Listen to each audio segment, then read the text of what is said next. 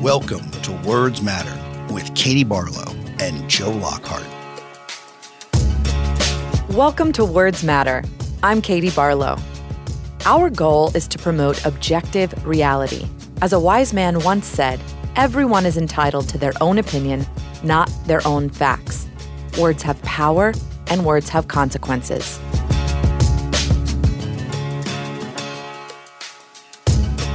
Hey folks, Preet here. Today we're bringing you another episode of Words Matter with Katie Barlow and Joe Lockhart. The podcast is the latest addition to Cafe's programming. Each week, Joe and Katie will bring context and understanding to the often fraught political conversations that dominate our national discourse. The episodes of Words Matter will be free for the next several weeks and ultimately will become exclusive to members of Cafe Insider. Try the membership free for 2 weeks and get access to the full archive of exclusive content, including the weekly podcast I co-host with Ann Milgram, and much more. You can do so at cafe.com/insider. That's cafe.com/insider. And now, on to the show. Our guest today is a politician, a lawyer, an entrepreneur, and a best-selling author. From 2014 to 2018, he served as the 72nd governor of the Commonwealth of Virginia. And from 2001 to 2005, he was the chairman of the Democratic National Committee. Terry McAuliffe was also the co-chair of President Bill Clinton's 1996 re-election campaign and 1997 presidential inauguration. In addition, he served as chair of Hillary Clinton's 2008 presidential campaign. Governor McAuliffe, welcome to Words Matter. Katie, great to be with you. Governor, as we like to do on this program, we disclose previous relationships. We've known each other for a very long time. Yep. Worked together with President Clinton, been around the world together. Yep. Played cards at 4 a.m. in Kuwait City, and while I was trying to sleep. Yep. And you were happy about it. Yep. Sleep when you're dead, Joe. Exactly. Sleep when you're dead. I've heard that before. Yep. You know, I've been at your house in Syracuse. Classic working class, middle class family. How did you get to Washington and into this whole government business? Well, I came down to Washington to go to college, stayed for law school, loved the area, loved growing up in Syracuse, great blue-collar town. Was actually going to Georgetown Law School.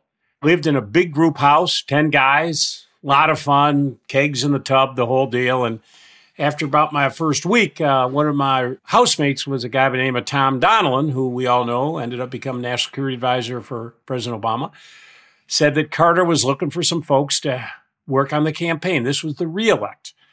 What the heck? I can always go to law school.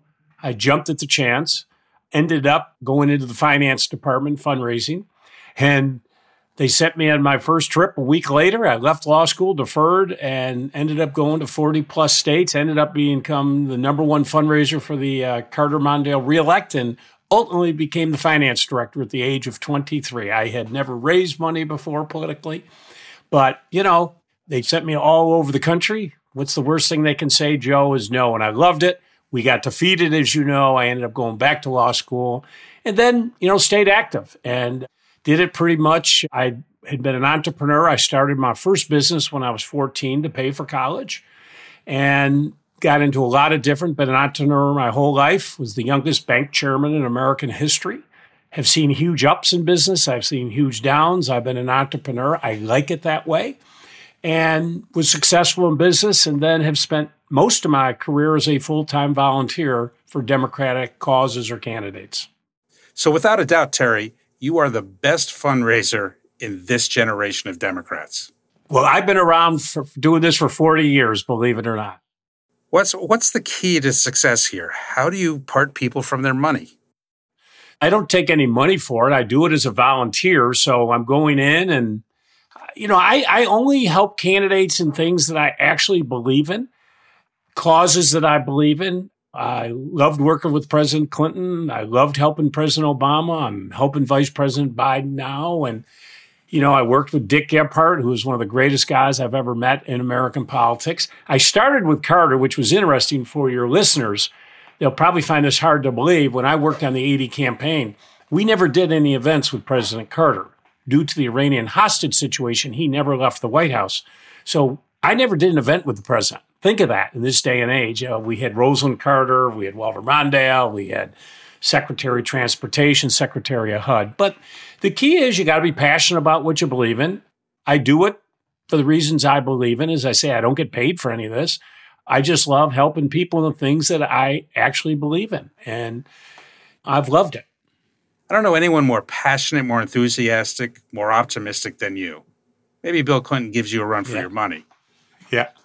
How did you translate that into deciding to run for governor and then being governor? Yeah, I always wanted to run for office. I think it's where you can really make a huge difference. But as you know, Joe, close to the Clinton family, I never could. It was always one project after another, as you know better than anybody. And I kept getting called back in to do this, do that. And, I remember, what was it, 99? Clinton appointed me the ambassador to Great Britain. I was excited to move to England. I'd be the second Irish ambassador, Joe Kennedy, the other, move over. The kids, the dog, Dorothy was excited. And then last minute, Al Gore calls me and says the city of Los Angeles has reneged on their financial commitment and you need to move to LA and save the convention. So, I was ready to go do some government service. I got pulled back in again. And then after the debacle we had in Florida in 2000, I was so incensed. The National Party did not even have a voter file, Joe. So I ran for chair, huge debt. I got us out of debt for the first time in history, built the new headquarters, built the party's first voter file. The Democratic National Committee did not have a voter file in 2001. I built one in 2002 and 3 and became the biggest. And so I got into that, but I always wanted to run. And opportunity came up because I think you make the most difference. And I ran in 2009. It was an audacious move. Most people didn't know I even lived in Virginia. People said, I see Terry on TV all the time. But I was passionate about what I believed in and wanted to take the state in a different direction. And I got clobbered. I came in second in the primary. And then we got clobbered in the general election. I got up the next day. Most people said, Terry's going to go off, do something else. I got up the next day, and I spent 4 years going throughout the Commonwealth of Virginia, such that in 2013 for the primary nomination, I did not even have an opponent. And then I won the general. It's not easy in Virginia because you have the presidential election, and then the year after you have the governor's race in Virginia and New Jersey, the only two big races. I'm the only guy in 48 years to break the curse. Whoever wins the White House, the other party wins the governor's mansion. And I was able to sweep in an entire Democratic slate of lieutenant governor and attorney general. So it was all Republican controlled. We took it all over, which was great. And I love being governor. As you know, I restored more felon rights than any governor in American history. Criminal justice reform. I had the hugest deficit, left the biggest surplus, created the most jobs, 20 billion. I just love the governor. You can help people. So that election will be coming up again in 2021, and I'm sure we will have a question or two for you about that later. But let's start with 2020 and talk about the news and everything that's happened in the past week. Last week, the former Vice President Joe Biden announced his running mate, his first presidential decision, as many call it, Senator Kamala Harris of California.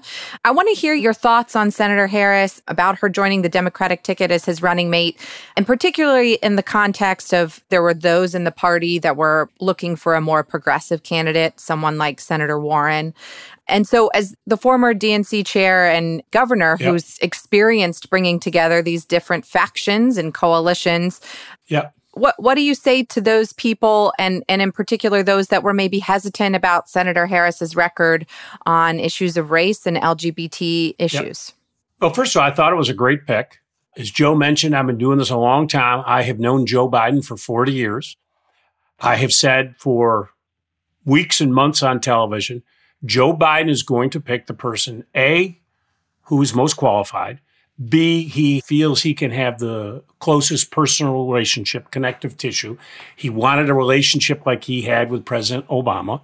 And listen, he had a great group of well-qualified folks, a lot of them there. I think at the end of the day, Kamala Harris checked many of those boxes. I mean, very qualified. She represents the most populous state in America. She was on the Intelligence Committee. She's on Judiciary Committee. She was a very powerful Attorney General in California.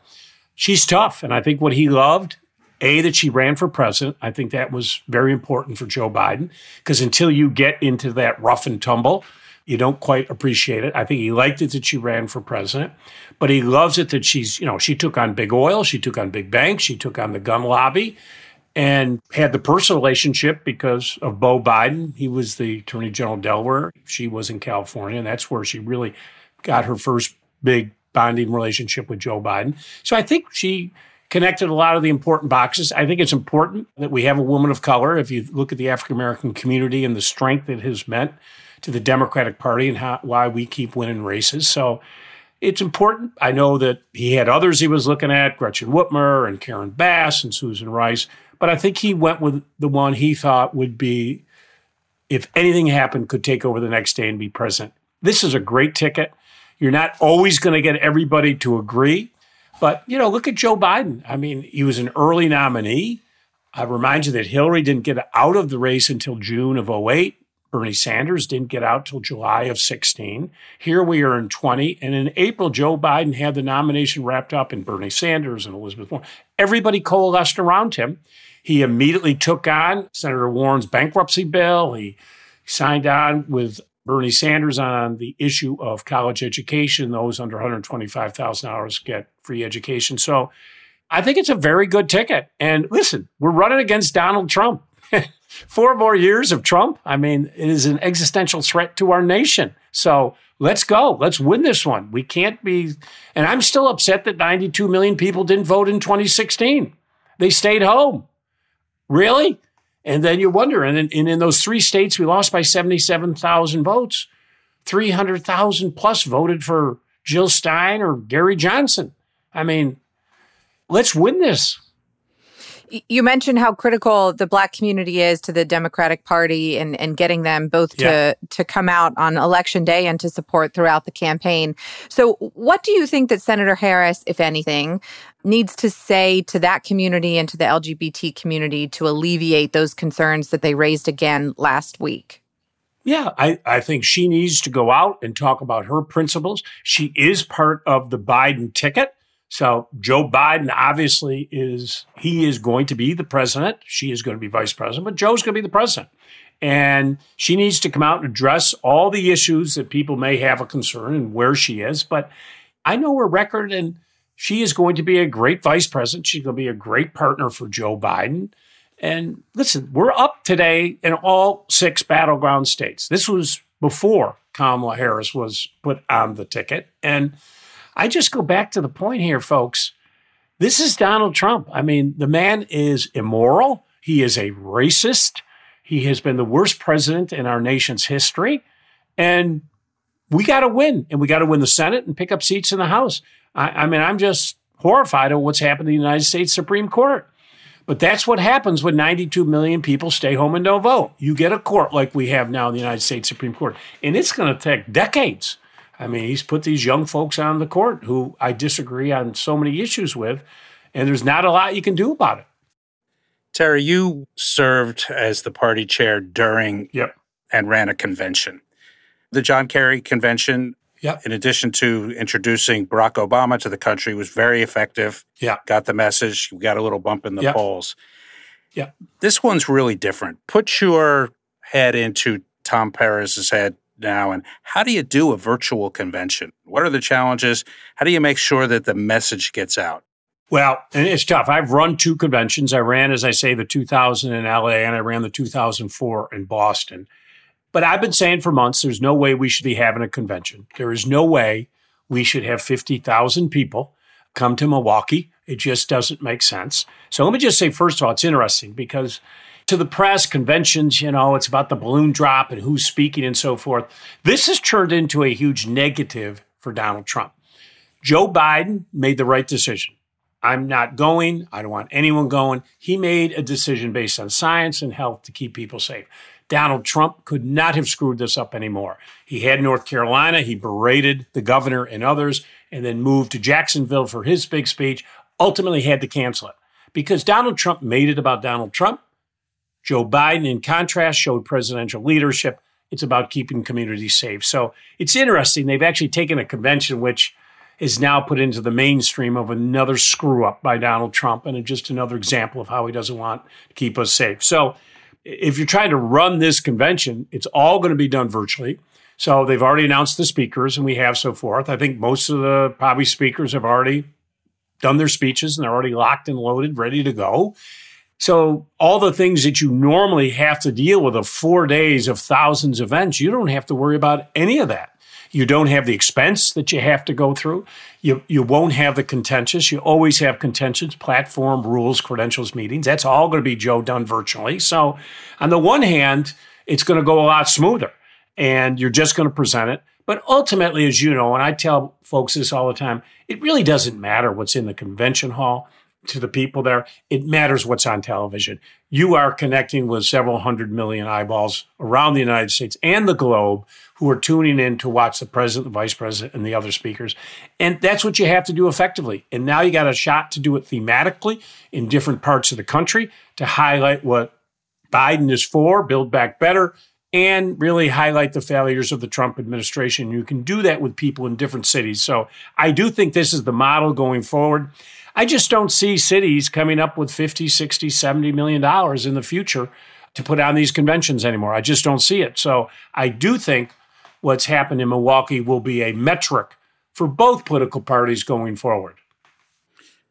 So, Terry, we've seen each other a lot in the last year at CNN in green rooms. And at times, it was you and me against the world saying that Biden was running a good campaign. Yep, that's right. And who were not panicking after New Hampshire and Nevada. Yeah. But you've been around a long time. Critique the campaign. So I always thought Joe Biden was going to win. I can say this. I spent 2018 myself preparing to run for president. I thought as a Southern Democrat who had dealt with a horrible economy and left a gigantic surplus, record job creation, but very progressive. Restoration of rights, criminal justice reform. I took the Confederate flag. I banned it from Virginia license plates. I was the first governor in America to perform a gay marriage after the famous Supreme Court ruling. I thought I had a little bit of everything that would be appealing across America. But I remember, Joe, it was April of 19. I went over to see Joe Biden, and we spent over 3 hours together. And my pathway, I figured, would be South Carolina, because I had strong support in the Black community because of the work that I had done on restoration of rights and so forth. And then we'd roll into Virginia and those other states. But Joe Biden had just gotten a poll back. It was about a 60-page poll. And I sat there with Joe as he went through that with me. And he said, Terry, if you want to run, I'll support you 100%, blah, blah, blah. He was great. But it was clear to me after going through that polling data with Biden and 95% approval rating in the Black community. And he didn't come right out and say it, but he did mention his close personal relationship with Jim Clyburn. I quickly came to the realization, Joe, that this would be, if I couldn't do Iowa, New Hampshire, and then pivot to South Carolina before we got to Virginia, it would be hard. So I went home and thought about it for 48 hours, and I called the vice president up and said, we got issues in Virginia. I have to go back and campaign there, and I'll be with you, Joe. And then I did the CNN thing and so forth. Listen, they won, and they're the nominee, earliest we've had since 2004. I mean, think of how difficult this is. Everybody's doing it on Zooms. There's nobody in a national headquarters. We don't know if people will be doing door-to-door, but the grunt work is being done on the ground. I speak to the folks here in Virginia. I just got an off-an-hour call with Chris Bowling, who's our state director. We're going to win Virginia. So I can tell you, I know firsthand here in Virginia, we have all the pieces in place. And I think Jen O'Malley's put together a great crowd. So I'm very optimistic. What I do worry about is I do worry about Donald Trump. There is no low, Trump will not go.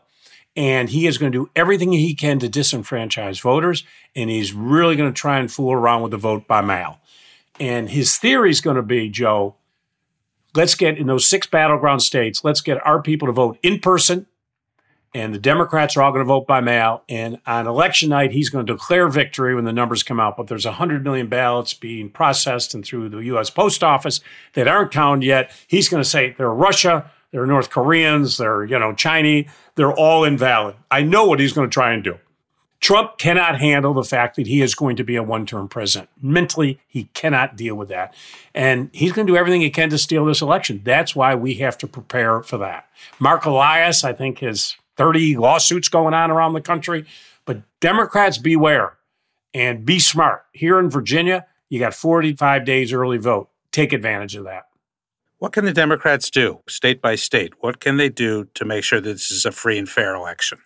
Here in Virginia, as I say, thanks to the Democrats taking over the House and Senate with the governor's mansion, we now have no excuse absentee balloting, but 45-day early vote, which means for 45 days you can go into these polling and vote in person. So there's no excuses if you got 45. Don't tell me you can't find time in 45 days. Other states, I think Florida, I just did a Zoom call for Biden's campaign yesterday with them. I think they said there's like 16 days. We've got to encourage as many people as possible to take advantage, if there's early vote in the state, to vote in person so that we are just not totally clogging up the U.S. Post Office. And if you can't, then if you're going to vote by mail, do it early as possible. I know we want to get to your book and Charlottesville because that's a central part of what this coming campaign is. But let me ask one more question on the Biden campaign. I've talked a little bit about the perils of debating Donald Trump, because Donald Trump is like the last guy in the bar at the end of the night. You never win an argument with a guy. He's still arguing that we didn't put a man on the moon, and a lie comes out in every answer. I assume that you're in the not crazy people like me who thinks he shouldn't debate and thinks he should. But what would your advice be for Joe Biden on going in and debating Donald Trump? Yeah, I agree with you. The idea that he's not going to debate, really, that's crazy. I mean, you're running for president of the United States. If you can't stand on stage with this fool and get the American people to understand, then you shouldn't be running for president, is my personal opinion. People may have other opinions, but come on. Listen, you got to be prepared. He's going to, Trump's going to throw all this and that. I'm not as concerned. People say this all the time. Oh, the debate. Joe Biden has been in national politics for his entire life. He is chairman of Senate Foreign Relations, vice president. He knows these issues inside and out. And don't take any of the guff from Trump and answer back with the facts, because the facts are on our side. Take a shot at Trump, and he's going to do just fine. I'm not concerned. All right. So I want to ask you about your book. And we know last week was the 3rd anniversary of Charlottesville. Yeah. And in 2019, you wrote a book called Beyond Charlottesville, Taking a Stand Against White Nationalism. And the foreword was written by the late Congressman John Lewis. And if you'll allow it, I just want to read what the civil rights icon wrote in that foreword. He said, "I always believe in hope, and finally, on the dark day of the Charlottesville tragedy in August 2017, I had cause for hope. My heart lifted that day when at least someone spoke the words that needed to be spoken. Someone stood up and showed the leadership that the people of Charlottesville, the people of the entire nation, required in that dark hour to begin to steer toward the light. My friend Governor Terry McAuliffe was strong and clear in his condemnation of hate and racism. Governor McAuliffe spoke the truth that day. He came across with conviction. Anyone listening could see he was speaking from the heart, angry and sad, but filled with a sense of purpose. I cried when I heard your speech," I told the governor the following Monday, when I called him to thank him for his leadership. "That was one of the greatest speeches I've ever heard in my life." So talk about that phone call with Congressman John Lewis for a minute, and what it meant to you and what it meant to this country as a civil rights leader. So that was just a tragic weekend, beginning on Friday when all the torchbearers walked on the University of Virginia, hundreds of them with torches, screaming, "Blood and soil, Jews, you will not replace us." And then the tragedy of Saturday, where we lost Heather Heyer, 32-year-old, protesting against hatred. And we lost 2 state troopers, my pilot and a member of my former security detail. Just a tragic day. And then Sunday, I spent all day going to the black churches and making the point that these haters will not define us. We are stronger, bigger, better than them, and we will come out of this stronger. So about when Monday finally, it had been, I just can't tell you the emotion. I'd spoken to Susan Breaux, the mother of Heather Heyer.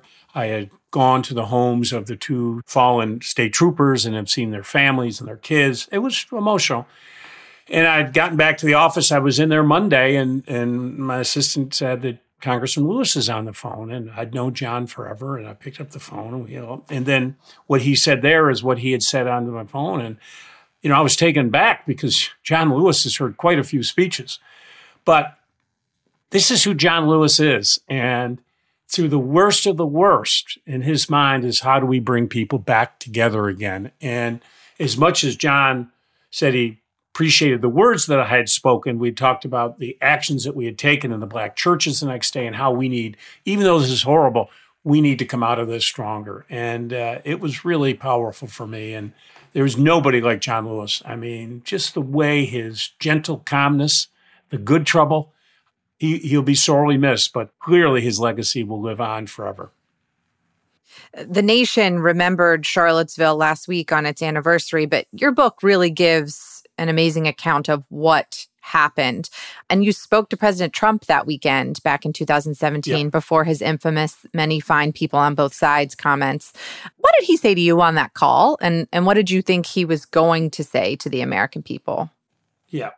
And I'll say, Katie, I've seen a lot in my life. I have had a lot of experiences. I've seen it all. I have traveled, done business all over the globe.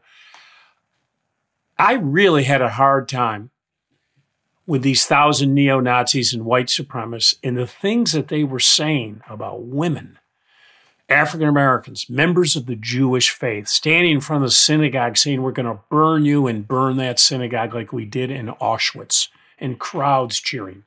I got to tell you, how did we get to a place like this in America? So at about noon, Katie, my phone rang somewhere around that time, and it was Operator 1, which is the White House operator who places the president's calls. It had been a while since I had Operator 1.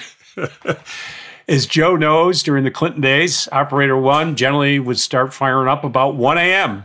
The President Clinton was, Oh, yeah, Terry, you got the early calls then. Yeah, right. And she said, would you please hang on for the president? And the president got on, and, I had known Trump forever. He had been a donor to the Democrats. He'd actually written me a check in 2009 for $25,000. He was Democrat his whole life, and it helped Democratic causes. I had known the president. I had dealt with him a lot in 2017. I was chairman of the National Governors Association, so I represented all the governors in his first term on, we battled on immigration, ICE detainers, healthcare, so much. So we got in the call, basically wanted an update on what was happening. And I explained to him, I said, these are horrible, horrible human beings. Here are the things they're saying, and vicious, awful. And I said to the president, Mr. President, you have got to stop this hate speech. Mexicans were all rapists and drug dealers. No Muslims can come to America. I was incensed because earlier in the year, I had got tipped off that U.S. citizens were being detained at Dulles Airport, which is in Virginia. So I got called. I took the helicopter. I flew up, had a press conference. 5 Americans there, kids, U.S. citizens, 5 hours without legal counsel. This is, when he put the ban in on the Muslim countries, and I demanded that they be released. I mean, I was furious with some of the things that Trump had done. And I said, Mr. President, you've got to stop the hate speech. And it's interesting, Katie. He agreed with me. He said, you're right. We got to get people together. And I said, you need to come, Mr. President. Everybody in the world is watching what's going on here around the world. They're wondering what's happened in America. You have got to come out and address the nation.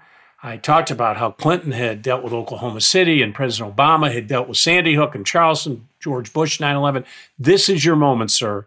People are looking for leadership, moral leadership to condemn. And he said to me, you're right. He said, I will do it. I said, great. I'll wait for my press conference, sir, till you go. He said, I'm going to go right out. He was up at New Jersey at his golf club. And I hung up the phone. I felt, Katie, pretty good that he was going to come out and do the right thing, and I'd follow after him. And I waited like 3-4 hours. And at some point I finally, and he came out finally and said he would not use the words neo-Nazi and white supremacist. And he said they were good people on both sides. I got to tell you, it was like someone had just kicked me in the gut. Here I'm dealing with all of this situation here in the Commonwealth of Virginia. I can't believe it.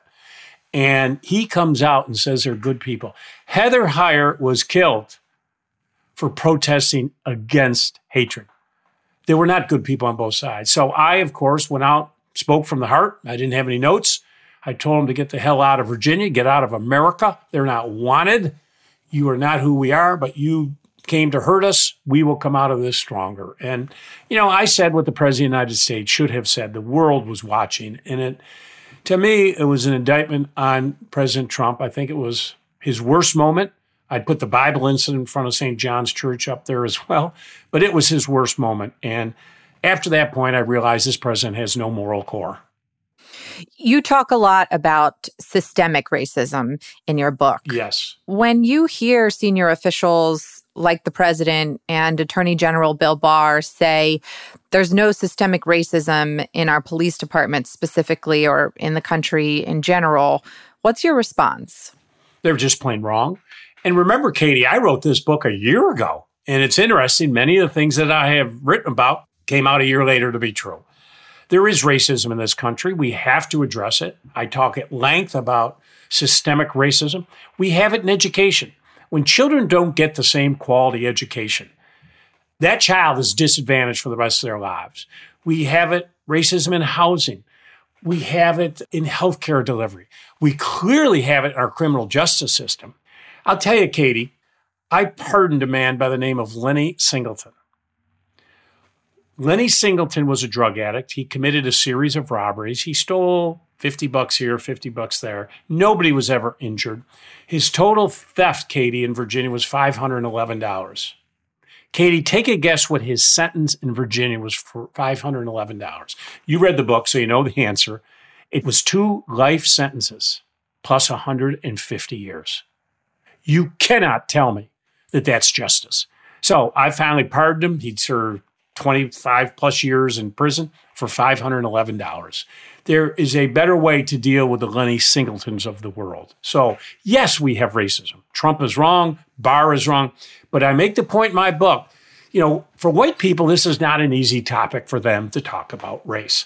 I talk about reconciliation commissions. They're a total waste of time. These are white people sitting in a room trying to make themselves feel good. You've got to realize racism is there. You need to lean in and polish my last sentence of the book. People got to quit talking. You got to do something. And you got to lean in. Elected officials have got to do things on education, housing, criminal justice reform to make it a more just and equitable society. And until they do it, yes, we have racism in this country. In an interview last year when your book first came out, you talked about Charlottesville and the broader issue, and I want to pull from something you said. Sure. At the time. You said they used to wear hoods. They used to do it at night. They don't wear hoods anymore, and they do it in broad daylight. And they think it's comfortable to do these types of things. It's acceptable behavior. It isn't. I must say, as a child who grew up in Georgia, in North Georgia, they used to do it in broad daylight in the town square, wearing hoods. I, as a little girl, saw the Klan standing in the town square in all white in their hoods.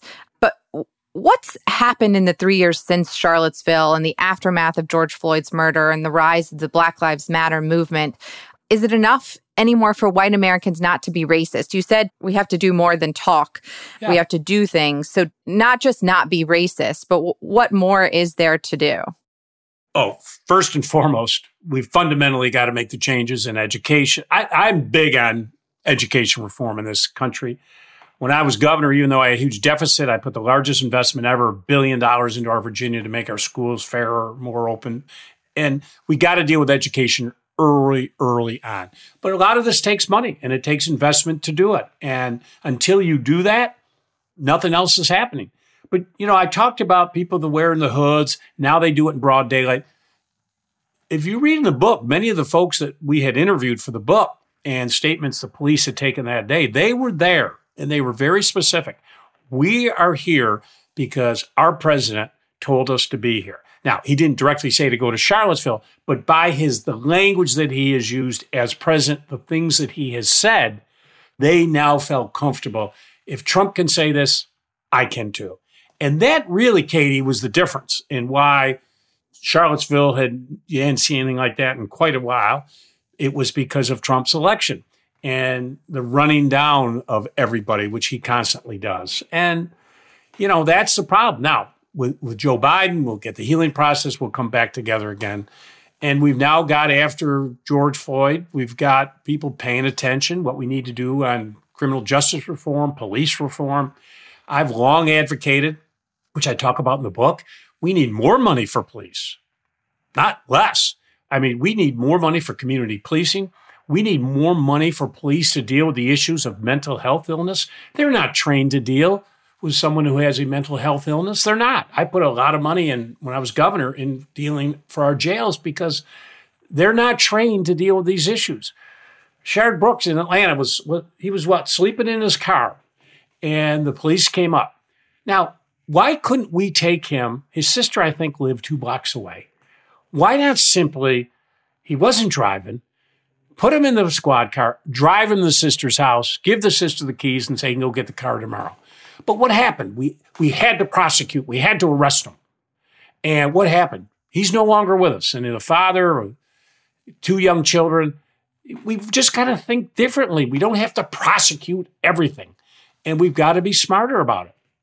Aside from the infrastructure and dealing with the ingrained systemic racism in education and healthcare throughout the country, as a politician, one of the political moves that is available is to help clear the path for Black politicians to run and get elected, and in particular, Black women. And I think we saw Joe Biden elevate a Black woman for the first time to the vice presidential candidacy. What do you think that politicians can do, or do you think that that's the right path? Well, listen, we want as many folks running for whatever offices they want to run for. And I think it's important. I think with having Kamala Harris on the ballot is going to be so inspirational for young Black children, females, to say, I too can be vice president, ultimately president of the United States of America. I think it's important. We've got to encourage more people to run. We need more folks who are willing to, to lean in on issues that really do matter. I was always distressed with when I became governor. I had a very Republican legislature, and I tried to get Medicaid expansion. I worked like a dog for 4 years. The speaker, Republican, told me on my day before my inauguration, you will never get it as long as I'm speaker. I'll never allow a vote. And that didn't deter me from working, Katie, day in and day out, because I could get 400,000 people health care, save people's lives, bring back $2.2 billion a year. And I had many Republicans who'd come over to my office and say, Governor, I'd vote for it tomorrow. I know I need this for my rural community to save my rural hospital. I know it's the right thing to do. I say, well, then vote for it. I can't. A, the speaker won't let me do it. But B, if I do, I will lose a Tea Party primary and I'll lose my job. And I guess, Katie, the thing that always bothered me about that is folks were not willing to risk a job for the General Assembly in Virginia that pays $17,000 a year. They were not going to risk that to get 400,000 people health care, bring $2.2 billion, create 35,000 new jobs, save rural hospitals. And they put all these smoke screens up. Oh, it'll ruin our budget. No. The way I'd structured it, it wouldn't cost the state of Virginia a penny. Not a penny. Free money. So don't use that argument anymore. Oh, well, the federal government shouldn't be spending. Well, we don't argue when all these aircraft carriers come to Virginia or based in Norfolk. But that's the issue. So for me, let's get people who are willing to get into office, really lean in to shake it up. I mean, I love shaking it up. As you know, as I said earlier, I restored more felon rights than any governor in the history of America. In Virginia, if you committed a felony and a felony threshold was $200, and you're a 19-year-old kid and you stole an iPhone or whatever, and you were convicted of a felony, you lose your voting rights for the rest of your life. And it really came out of 1902. A senator by the name of Glass put it in our Constitution. He did a poll tax literacy test and the felon disenfranchisement. And his quote that day, Katie, was, on the floor of the Capitol in Richmond, I'm doing this to eliminate the darky from being a political factor in Virginia. Well, 114 years later, I got to stand in that same Capitol, and with a swipe of my pen, I restored the felon rights of 206,000 people, gave them the right to vote back. What did Republicans do? They immediately took me to court. Supreme Court of Virginia said I didn't have the authority. I clearly had the authority. My advisor was the guy who drafted the 72 Virginia Constitution. And then the Supreme Court who is political, appointed by the legislature, said, no, the governor can't do it, quote, because no governor's done it before. Well, I told you I went to Georgetown Law School, but I'll be honest with you, I never went. I mean, I graduated, passed the bar, but I never went to class. I was working, doing other kinds of stuff. But even I knew with my limited background that I had the authority to do it. And they say he has to do it individually. Really? I said, fine. Get all 206,000 petitions, take them out in front of the Civil Rights Memorial. I'm going to sign every single one myself, bring boxes of pens. If it takes me 48 hours, I'm going to do it. Well, they rushed to court, sued me for contempt of court, and ultimately I won. And today, Katie, there's 173,000 people who are now voting in Virginia. That's what I'm talking about on elected officials getting in and doing something, fighting for what you believe in. Terry, let me finish the story for you on expanding Medicaid. Yeah. You said before, rather than run for president, you went back to Virginia. And what you did was turn the legislature. And the legislature now expanded Medicaid. I want to switch gears a little bit here, and I want to put you back in the governor's mansion if you were there today. Why is Donald Trump wrong when he says that fighting coronavirus is a state issue, that governors should be able to do this? What's the big deal? I've got no role in this. He has a huge role in it. Perfect example is Ebola. When Ebola came around, I talked to President Obama. He told me that Biden would be my point person on it. I mean, Ebola for the governors that had international airports, New York and New Jersey, very important Ebola. And we put a task force together. I talked to the CDC every single day. I immediately stood up a hospital, UVA and VCU, built Ebola wards. CDC briefed us 3 times a day. Here's a big issue, Joe. When Donald Trump heard about this in November of last year, he heard again in December, and in January 4th, I think it was the 4th, he had an intelligence briefing. He did nothing for 2 more months. And we know why. He didn't want to affect the stock market. He wanted to run a re-election of a great market. Now, as a governor in Virginia, I don't have intelligence information. I don't know about the coronavirus pandemic. I don't. You need the federal government. They need to take the lead to give you an early warning sign so I could stand up my health departments, prepare for it. We lost 3 months. And that is the federal government's job. And then comes the issue of what we need, the PPEs and testing and supplies. He said, you states go get it. What you find out now is Jared Kushner, great story out the other day, sad story, that he took charge of it, screwed it all up, and then they basically said, push it to the states, let the governors take the blame. Listen, if I were president, I would have stood up FEMA with the National Governors Association day one and said, we're going to do all the supply chain. We can handle it. And then the states could stand up their National Guard. But what happened is all the governors were competing against one another. It became a Game of Thrones, sent the costs through the roof. There are roles for the federal government. Now, if the states, the governors are doing with the information they have, they're doing a great job. But the federal government has to take charge. I mean, you had the governor of Colorado who went out and bought all of his PPE equipment, remember? And then the Trump administration heard about it. He went out and bought it himself for the state. They heard about it. They took it. They used authority to take it.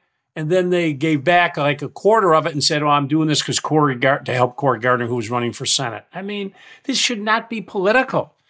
But the governor's doing the best they can with the information they have. But these states are bankrupt today. City, local, state, county, they are in a mess. And this is what the federal government is supposed to do. Terry, is this the most fundamental failure of the federal government in our lifetime? Absolutely. Not even a close call. If you think of the 5 million cases we have here in America today, and you heard the story today, we could have 300,000 die through this by December. And I mean, more wars we've fought in, and it's simply could have been dealt with as soon as we knew about it in November and December to get out to the states. We could have done, the mask should have been done much, much earlier, but we just didn't have the early warning from the White House, and they didn't want to do it because they were so afraid it would hurt the economy.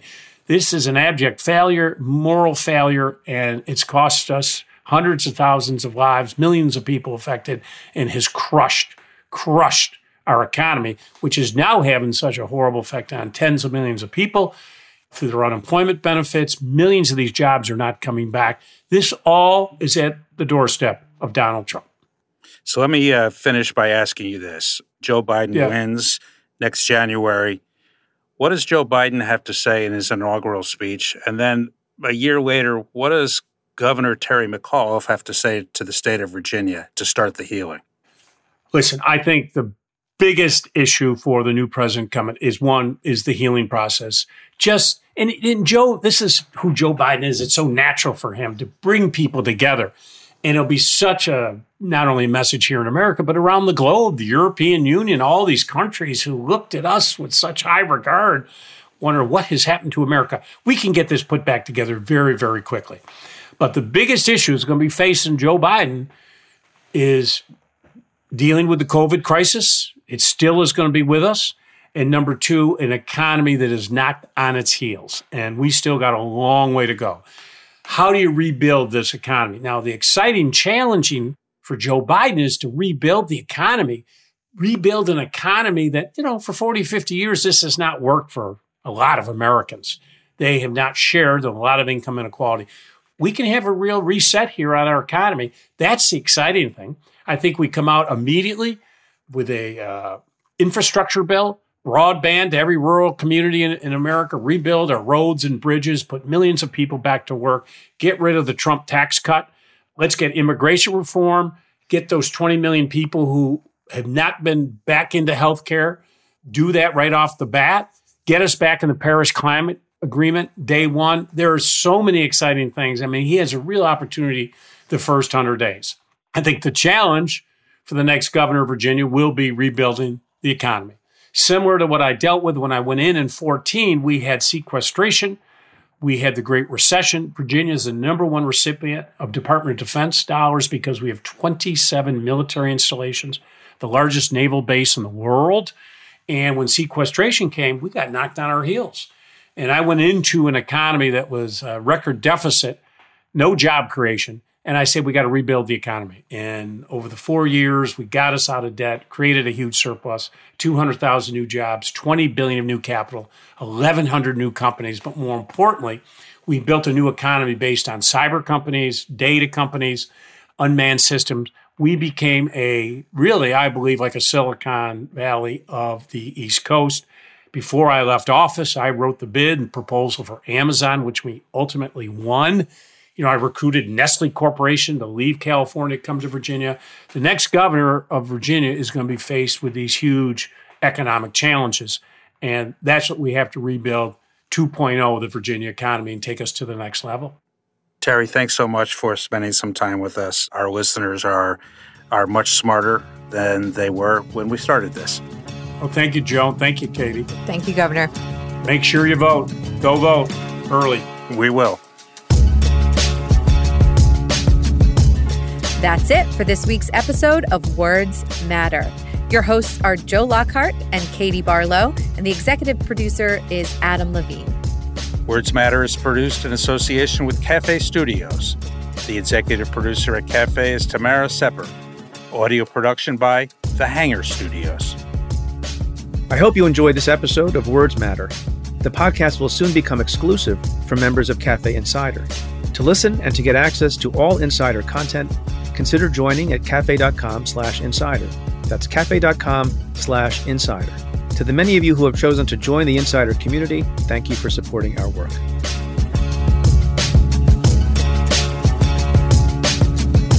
Thank you for listening to Words Matter. Please rate and review Words Matter at Apple Podcasts or wherever you get your shows.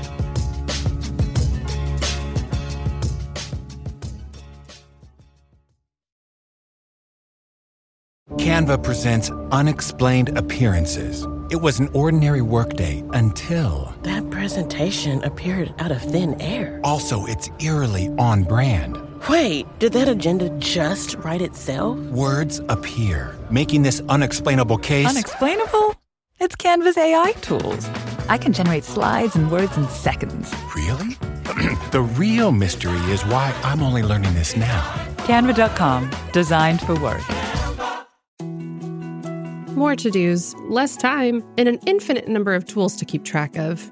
Sometimes doing business has never felt harder, but you don't need a miracle to hit your goals. you can just use HubSpot, because their all-in-one customer platform can make growing your business infinitely easier.